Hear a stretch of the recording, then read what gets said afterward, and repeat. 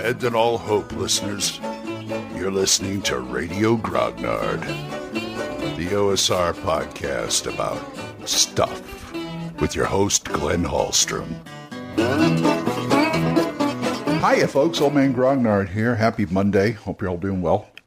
Getting a little bit of weather out there, but we're all right.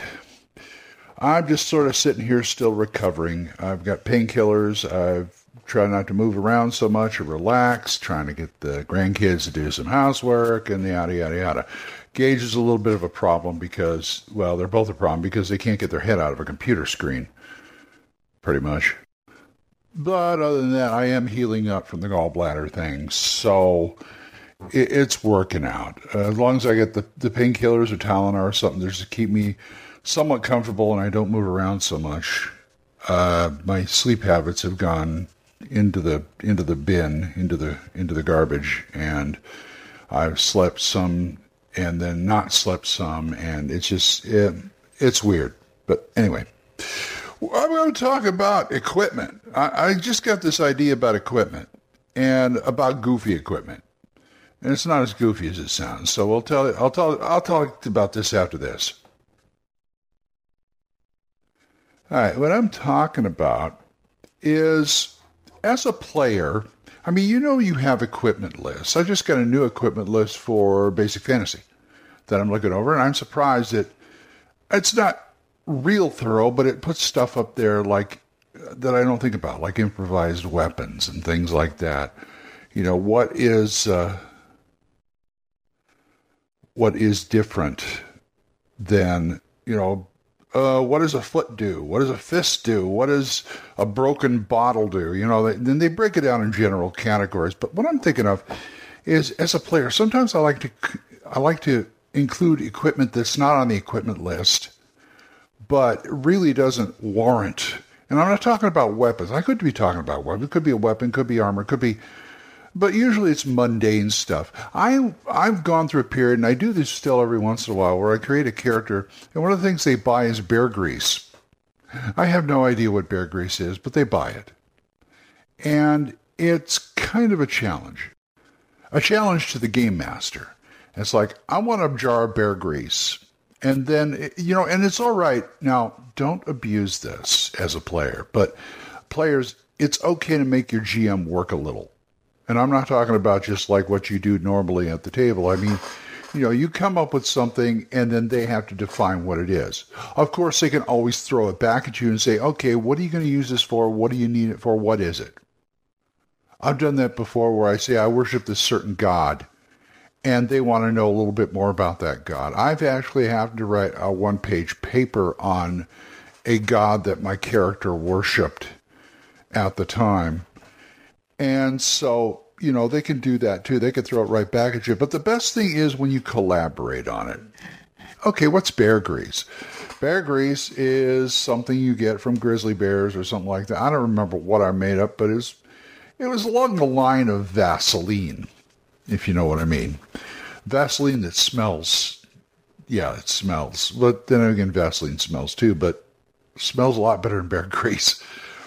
And I've actually had it be, and once you come up with something like that and the GM thinks about it and you think about it, that is a benefit to your game master. It really is, because they can actually figure out what it does, and it can actually lead to other things, maybe even an adventure hook, who knows.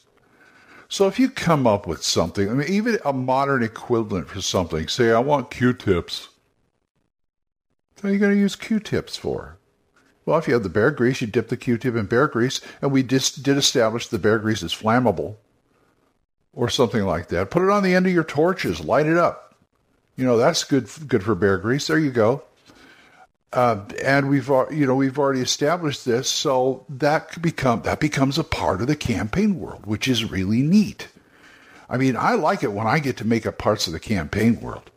My friend Matt has an area of his Mythgarther land called Punchstein, because I came up with that because I had a character called Duke something or other of Punch. I can't remember the name of Punchstein. He only lasted like 2 sessions, but every time, you put something of this where it's like, do whatever, a Punchstein. Okay, what's Punchstein? And I just left it off at that. I said, let's just make an area that's where he's from. Because he was like minor nobility or something like that. And doggone, if Matt did not flesh out Punchstein, it was great. I love coming up with little things that that's part of your job too as a player. I mean, it's not only to come up with stuff the GM didn't think about and see where it goes, but stuff. Any game master worth worth his GM screen should welcome players who want to contribute to the world. I mean, they can't come up with everything. I wouldn't want to come up with it. As a GM, I don't want to come up with everything. My world is still, I still think, in like the, it's still in the forming phase. You know what I'm saying? I mean, I've established like maybe 3 towns, maybe 4, 1 area, and that's about it. Things happen. My world, I feel, gets established as it's being played. And in fact, I'm working on a book of my world, Earth, Northern Europe. I'm working on and off. I'm working to establish that world, and I've got this stuff that all the other characters, all the other players have come up with, plus the stuff I've come up with, and I combine it. And hey, okay, let's do a Chronicle of the World. Okay, cool. That whole cattle drive scenario took place in my world, and boy, did it establish a lot of stuff, because they come up with stuff like bear grease or something like that. Or they say they want to do something, and then I got to go, okay. Yeah, I think we can do that and figure out a way to do it. It's not all, it shouldn't be like work. That's what I'm saying. I'd love to brainstorm with players.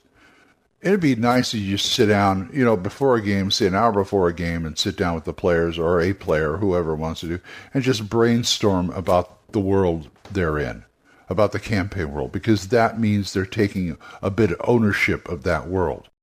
Their characters become more immersed in that world. That's how they become immersed. And that can only lead to further adventures and more fun. If you've got a pre-published adventure and you want to plop it in your world, that's okay too. But what can you do to make it seem more like a world? But anyway, coming back to the equipment thing, I now know that bear grease will get added to whatever equipment list I'm using or came up with, and it has a specific purpose. I may even take something like that and work it into, say, a spell or two. If they want to come up with their own spells, or better yet, they want to come up with, the established spells, use it for established spells. The grease spell. Say you only have, say one of the material components of a grease spell is a small dab of grease, because the person who made the grease spell realized you're not going to have oil, grease, whatever all the time. So a dab of whatever grease, I'll say bear grease, you can do the grease spell. So you take like a dab of grease spell, and you can make it, with the spell it covers X amount of yards, square feet of area. And so that can be worked into a spell. That makes the spell a little more personal. Personal to the caster, personal to the player, personal to the game master. That's the whole idea. So find some unusual stuff, even if it's, like I said, modern equivalents of stuff that you can work into a medieval setting. I'm not saying you should have cell phones and lasers, but you're playing that kind of game. Oh boy. But to me, everything is period. What I mean is everything is period is, even when you're mixing in, like, say, sci-fi stuff in your fantasy, like Astonishing Swordsman does a little. And to me, you take it in drips and drabs. And also, it's not going to be recognized. To me, it's not going to be recognizable tech, but it will be tech. Like the great race of Yith that Lovecraft came up with. They use an Astonishing Swordsman. They have lasers. They have like ray guns, lasers, whatever, pistols, but they don't look anything like a pistol that we know. They're like this solid, they look kind of like a lightning bolt or something like that with weird stuff coming out of it. And it's got to, me, tech has got to be alien tech as far as that goes. If you're gonna do the pulp fantasy thing, where you do have these monsters from the stars come down and try and mess with people, it's got to be alien tech. First of all, it's got to be alien enough so the fantasy characters will say some kind of weird item that they were using, magic item, whatever, some kind of weird thing. But at the same time, the player's got to recognize it as tech. So there is that. They may have not seen electricity before. Of course, there are spells that, like lightning bolt, that's electricity. So you've got that too. Anyway, I think you get the idea. Find some interesting things, equipment, things like that. Go ahead and try and introduce them to the world and see what happens. You can always take it out. Something can happen. I can justify anything. It's my world. I mean, I'm the narrator to this world. I can do that. Anyway, I got to go start my day. So if you want to talk to me about this or anything else, oldmangrognard@gmail.com, or drop a voicemail on Anchor. And we are monetized, so as little as 99 cents a month. You too can help support this program. Once again, thank you to Jonathan Dorje, Wendell Jessen, Oliver Shriek, Gilbert Soares, Juan Carlos Llewellyn, Daniel Reynolds, Dan Gregg, Benjamin Brodell, Jason, and John Allen Large. You guys are great. Thank you very much. Don't forget Dan Gregg's The Jung, Y-U-N-G, Grognard Podcast, Jung Grognard Podcast, Mark C. Walring's The Yawning Albert Podcast, and Big John Allen Large's The Red Dice Diaries. So, until I see you folks next time, keep the dice warm, and I'll talk to you later. Bye-bye. Questions? Comments? Send them to oldmangrognard@gmail.com. We'll see you next time when Radio Grognard is on the air.